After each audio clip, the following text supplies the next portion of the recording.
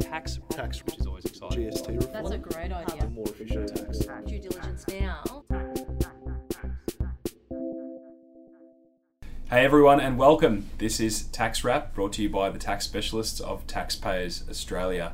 Now we're up to episode number 8, which is the first episode of the new year, which is a very exciting thing to be a part of. My name is Nathan Hewitt, and we're joined by the usual suspects, Bill and Ange. How you doing, guys? Hi, Nate. Happy New Year, everyone. Happy New Year. Welcome to you back, too. Nath. Yeah, it's good to be back. You too, Ange. Yeah, thanks, Bill. Let's get into it. Fired up. Yep, ready to go, mate. I'm keen for a 2015 just filled with tax talk. Oh, we all are. We all are. My knowledge is just ripe for the picking. Now, the first thing that we want to talk about this week is sort of a follow-up to Project Do It. Over the Christmas period, it's been a little bit difficult to keep track of what's been going on, but we like to sort of signpost the progress so far and see what's been going on. So Bill and Ange, take us away. Yeah. So we've heard that the take up for the Project Do It deadline, which was I think 19th of December or thereabouts, Yep. was actually quite huge, a lot bigger than the ATO had actually expected. With apparently quite a big sort of surge of applicants towards the very end of the due date period. So interesting theories floating around that we've been reading, Bill. One of them being that the ATO said they had an informer. Yes. A mole in a foreign jurisdiction picking up bank statements. Someone on the Yeah. inside. It was, So it was kind of like, if you don't disclose, well, we're going to sort of hit our informer up and get it anyway. yeah. Which is quite funny, considering that they're signing agreements with most jurisdictions anyway. Yeah. So I don't know why they need to worry about informers when the governments are going to give them the information Yeah, they've anyway. got the information exchange agreement in place. Yeah. I found it really, really interesting, George's talk on this, Yeah. like the initial talk Yeah. in a previous podcast. Yeah. For me, what was really interesting is that they didn't actually have to make a disclosure by that date. They just had to notify the tax office that they would make a disclosure. Yeah, and apparently there's quite a few of those actually, and the ATO's commented on their website that if you've lodged an expression of interest, you still have the time to actually lodge the full disclosure and still be eligible for the concessionary treatment. So essentially they just put their hand up and say that we will make a disclosure. Yep. But so that was really interesting to me, Ange. I thought you would have to make the disclosure by I that have date. seen it done before with voluntary disclosures initiated by the taxpayer. I haven't seen it done where it's an actual amnesty like this. Okay. But, it's Well, interesting. And what do you make of the estimate of $600 million worth of revenue being picked up just by this program? Well, I guess that's an initial estimate, but once these expressions of interest Have come through, I mean, that figure might revise upwards again. But I mean, really, it's a lot out of the tax till, isn't it? Well, I guess the thing is, in my mind, I sort of question whether or not, because the other sort of key statistic there was that between 4 and 10% of the individuals that made the voluntary disclosures were high net worth individuals. So I think that was the other interesting takeaway. Yep. What do you make of the tax evasion in that space? Well, it all ties back to one of the other issues we were discussing before Christmas, being tax evasion generally. So we had discussion on big companies like your Facebooks and etc. It just goes to reflect on that issue. It's broader than probably what a lot of people realised it is. Yeah. And high net worth individuals obviously have the resources and the best accountants, and also find ways and means around tax as well. It might be legitimately, it may be or fully legally, but in this case it's not. That's just my understanding is it's just a non-disclosure. And that is surprising. I think if you consider that these particular individuals can afford the best tax advice there is, it's quite surprising. So well, I guess it's what you can get away with, Ange. that's right. Yeah, that's true. To some Often extent, what it comes down to. which is cynical, I know, but yeah. Coming back to that, you were talking about being able to not disclose, but say that you were going to disclose. Yes. Was that something that was always part of the Project Do It thing? Was that? I don't know that the ATO specifically made a point of that, but it, as I said before, it has been done before, so maybe just common practice especially where tax accountants were preparing it for clients, they probably knew that is a scenario. Yeah. And it is a legitimate process, because sometimes it might be a matter of the client has very complex affairs and it's... To work it out. Yeah. Maybe they've got income or assets in a number of jurisdictions and they're trying to pull the information together. So they've put their hand up to say, yes, we do have stuff to declare.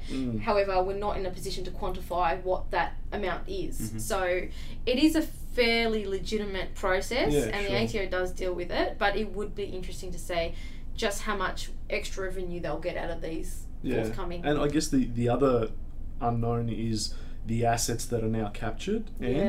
So like they've got, you know, several $1 billion worth of assets that they now know about. Yeah. And the ATO systems are getting better at tracking those sort of assets. I mean, it sounds like the program went well. Yeah. I would say. On the whole, it does. I was quite surprised by that, not really knowing what to expect as well. Compare this to Project Wickenby then. Yeah. Has this been a more positive result on the whole, would you say? Probably as an initial outcome, yes. So Project Wickenby in its infancy, let's say, wasn't very successful. No. The project was costing the ATO and the government agencies involved probably more than what they were recovering in tax. But as a whole Project Wickenby now is very successful and has actually recovered a lot of tax. Well, so I think even beyond that, the culture of compliance was changed by Project Wickenby. People after Project Wickenby had the fear of God in them. They were scared of the ATO and were more I guess proactive in complying with the tax law. That's what I felt. yeah. Well, the concern was that this sort of law of diminishing returns thing, where the tax office shows their teeth and then it doesn't really follow through to a grand extent. That's right. And I think by having a voluntary disclosure regime first, potentially the ATO is sort of signposting that they don't have the resources to go after tax evaders. Or is it more like a sort of a goodwill thing? I was Well, thinking probably potentially, the yeah. goodwill thing. I mean, if you consider how much bad publicity the government got in trying to keep Paul Hogan in the country, Yes, okay. and if you recall the farce that was, and the fact that they were trying to hold him in Australia and not let him go home to the States, and that was such bad publicity for them. Okay. That it's that whole concept of more flies with honey than Then vinegar, yeah. Exactly. I think they're trying to show, hang on guys, let's work together. We're going to have a really cooperative approach on this.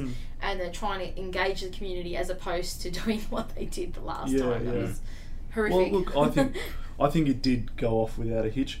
I guess only time will tell whether it changes the culture of taxpayers' behaviour. Okay, what is that timeline? Like, when do we see this coming through to a resolution? Look, over the next 5 to 10 years, if compliance activity changes, I guess the only way you can really judge it is by looking at audits post that voluntary disclosure period, and seeing whether or not the quantum of money that's being found in those audits is less because of that project. Okay.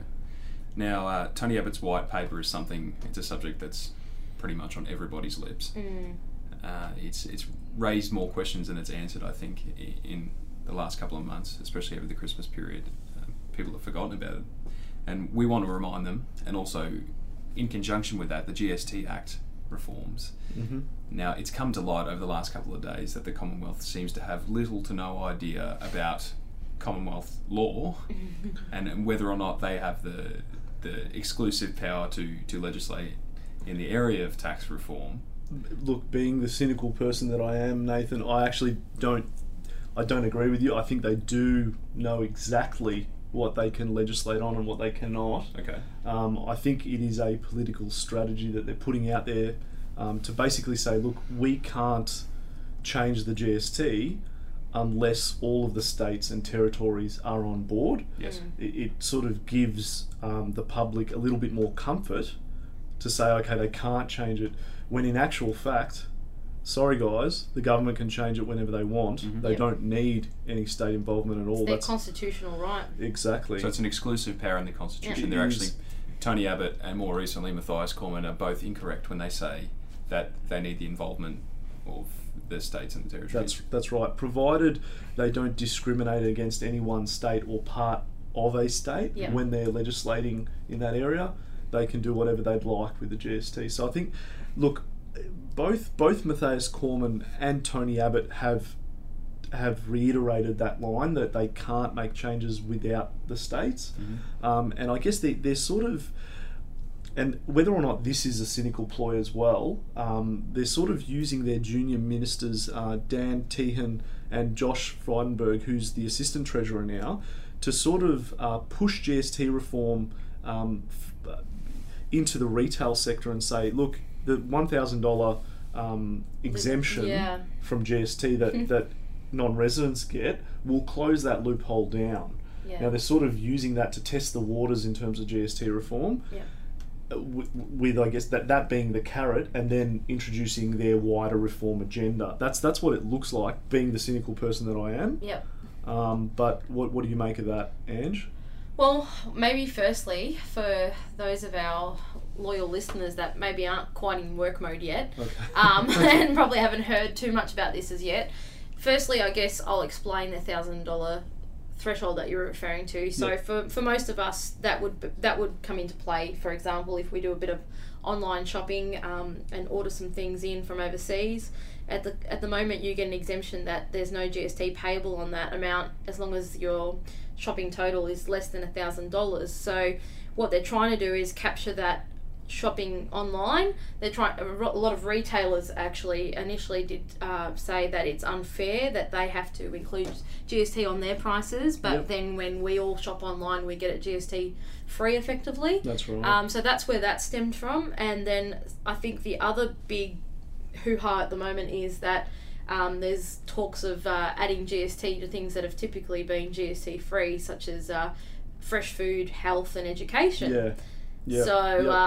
I'm with you, Bill, that probably... It's cloak and dagger a little bit. Well, it is, and I think probably Abbott's using the states as a bit of a scapegoat to say, oh, well, you know, if it goes through, it's going to be because they've cooperated with us to help us get through on this. And quite frankly, at any time, as you say, he can make that choice himself. It's a false sense of security that I think he's giving the public. And I think the public is sort of saying, oh, so they can't make these changes because there are two Labor state governments now, being South Australia and Victoria. And so, I mean, he's sort of holding that out there. He's also holding out the Retail Industry Association to say, hey, these guys want GST changes in the form of a reduction or abolition of that $1,000 exemption for like internet vendors. So I guess he's sort of using that two-pronged approach to say, okay, one, we can't even make changes. Two, the retail industry wants changes to sort of try and garner some public support for this change, and then institute, I guess, more regressive changes such as, you know, putting it on food and putting it on education, etc. It is very smoke and mirrors at the moment. And I don't like it. I think he needs to have an honest conversation. Stop trotting out old lines about states needing to be involved. Stop trying to use buffers like that retail association to push his line. And just level with people. Look, I think it's in his interest to actually work with the states on it, but to say that he cannot make any move or he cannot legislate without the states, then that's just misleading and false. Yeah, I would agree. I think it was Russell Zimmerman from the Australian Retailers Association who, they had something to say on the matter, obviously, and they were talking about lowering the threshold to $30 so the GST would kick in for purchases made over $30. Is that correct, first of all? I thought it was 300, but that's okay. I mean, we can check these facts, but it definitely is going to be reduced significantly under the suggestions that are being that is my main point. If it is reduced that much, how does that change things? Well, see, I guess the thing is, it does add compliance costs. Absolutely. So all of these businesses that are overseas that haven't had to comply with the GST rules, all of a sudden will have to go, all right, if we're selling to Australia, we do need to be aware that potentially we'll be making taxable supplies. Where those taxable supplies where our turnover from those taxable supplies is over the threshold, which is $70,000, we'll have to register for GST in Australia and collect GST from various. And from an individual standpoint, I guess the issue is you're not going to be able to claim that GST back. You're not you're the end. You're the user. end consumer. Yeah. You're not able to claim that GST back. So suddenly your internet purchases are 10% more expensive, if not more, because if some of those businesses factor the administration behind the GST, then they might actually charge you 12 or 15% more. Who knows? Well, the other issue is, these internet businesses are paying customs duties, taxes in their own jurisdiction. Absolutely, yeah. I guess my question, and not to sort of have a go at the Retail Association, but how competitive are they in terms of offering the best price? Have they factored in the taxes and charges that their competitors in international jurisdictions are paying, and are they just simply not competitive? That's a question that needs to be asked before they can prosecute that argument, I would say. And I think also the retail industry has to look at itself closely, because the whole reason why so many Australians now shop online is because they're realising that it's so much cheaper. It's just not competitive in Australia, and we don't have firstly the scope of choice. We're limited in choice, and it's at least twice or 3 times more expensive to buy something in Australia. So maybe the issue isn't the GST. Maybe the issue is that competitiveness. Yeah. No, I agree. I would like the Productivity Commission to look at that specific issue and determine whether or not the retail industry's just had it good for too long and they've become a little bit complacent, and they need to sort of look at their cost structure and make changes, or their claims are correct and that they are sort of fighting with one hand behind their back, as Tony Abbott keeps alluding to. Yep, definitely support that. Now, we've got a question from one of our more loyal podcast listeners. Paul Greenfield reached out to me the other day. Now he's got a question in regards to FBT and minor benefits. Oh, great.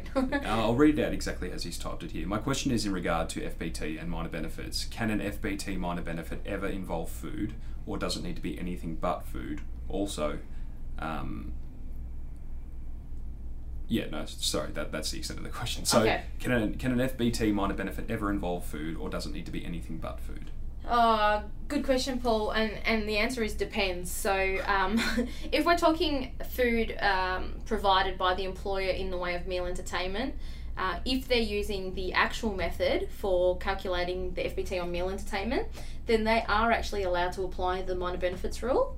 If they're using the 50-50 method, because it is a concessional method in itself, the minor benefits exemption is not available. Okay. So I guess the answer is depends which method you're using, depends what kind of food we're referring to, and the scenario in which it's given. I think everyone gets tripped up with that one. Yeah, definitely.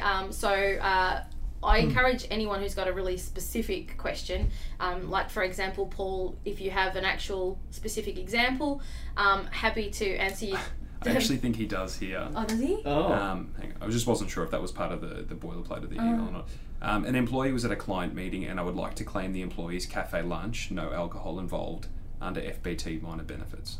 So again, it would depend what they treat all their meal entertainment as. Okay. And is it minor and infrequent? Because I think a lot of people sort of say it's a minor benefit, but if this guy's having coffee every week, it's clearly not. It's clearly not so infrequent isn't actually legislated anywhere. Like there's no sort of 40 times a year. The definition. So what you have to look at is the role of the person. So if that person's in, say, marketing, or they're a director and basically their role is to go out and network and schmooze with people, quite often the ATO would look at that and go, well, that's not infrequent because you're doing it on a regular basis. That's part of your job. That's part of your role. So there's a few factors that need to be considered. I guess be very careful when you're interpreting that legislation. That's the only comment I'd make. Okay. Well, that's good. That's good advice. Yeah. So I guess it just does depend on quite a lot of factors, and some factors are not easily quantifiable. But these are the types of issues that we tend to deal with directly with members Mm-hmm. through the helpline service we've got. Mm-hmm. So it's something that might be worth looking at for those of you that just have the occasional technical query, because then we can actually look at the very specific circumstances and give you a bit more of a directed answer. And just a hint to any members that are listening, if you have an FBT type query, the best person to speak to is Angela. Thanks, Bill. No, that is her specialty. That's in her former life. That is who she was, Yeah. Mrs. FBT. Yeah, so thanks. direct that Thanks, to Angela. Bill. If you get me, I'll probably ask her the question anyway. So, Thanks, so Bill. do that. Sorry, guys. So in short, yeah, Paul, we'd advise you to consider calling up our helpline.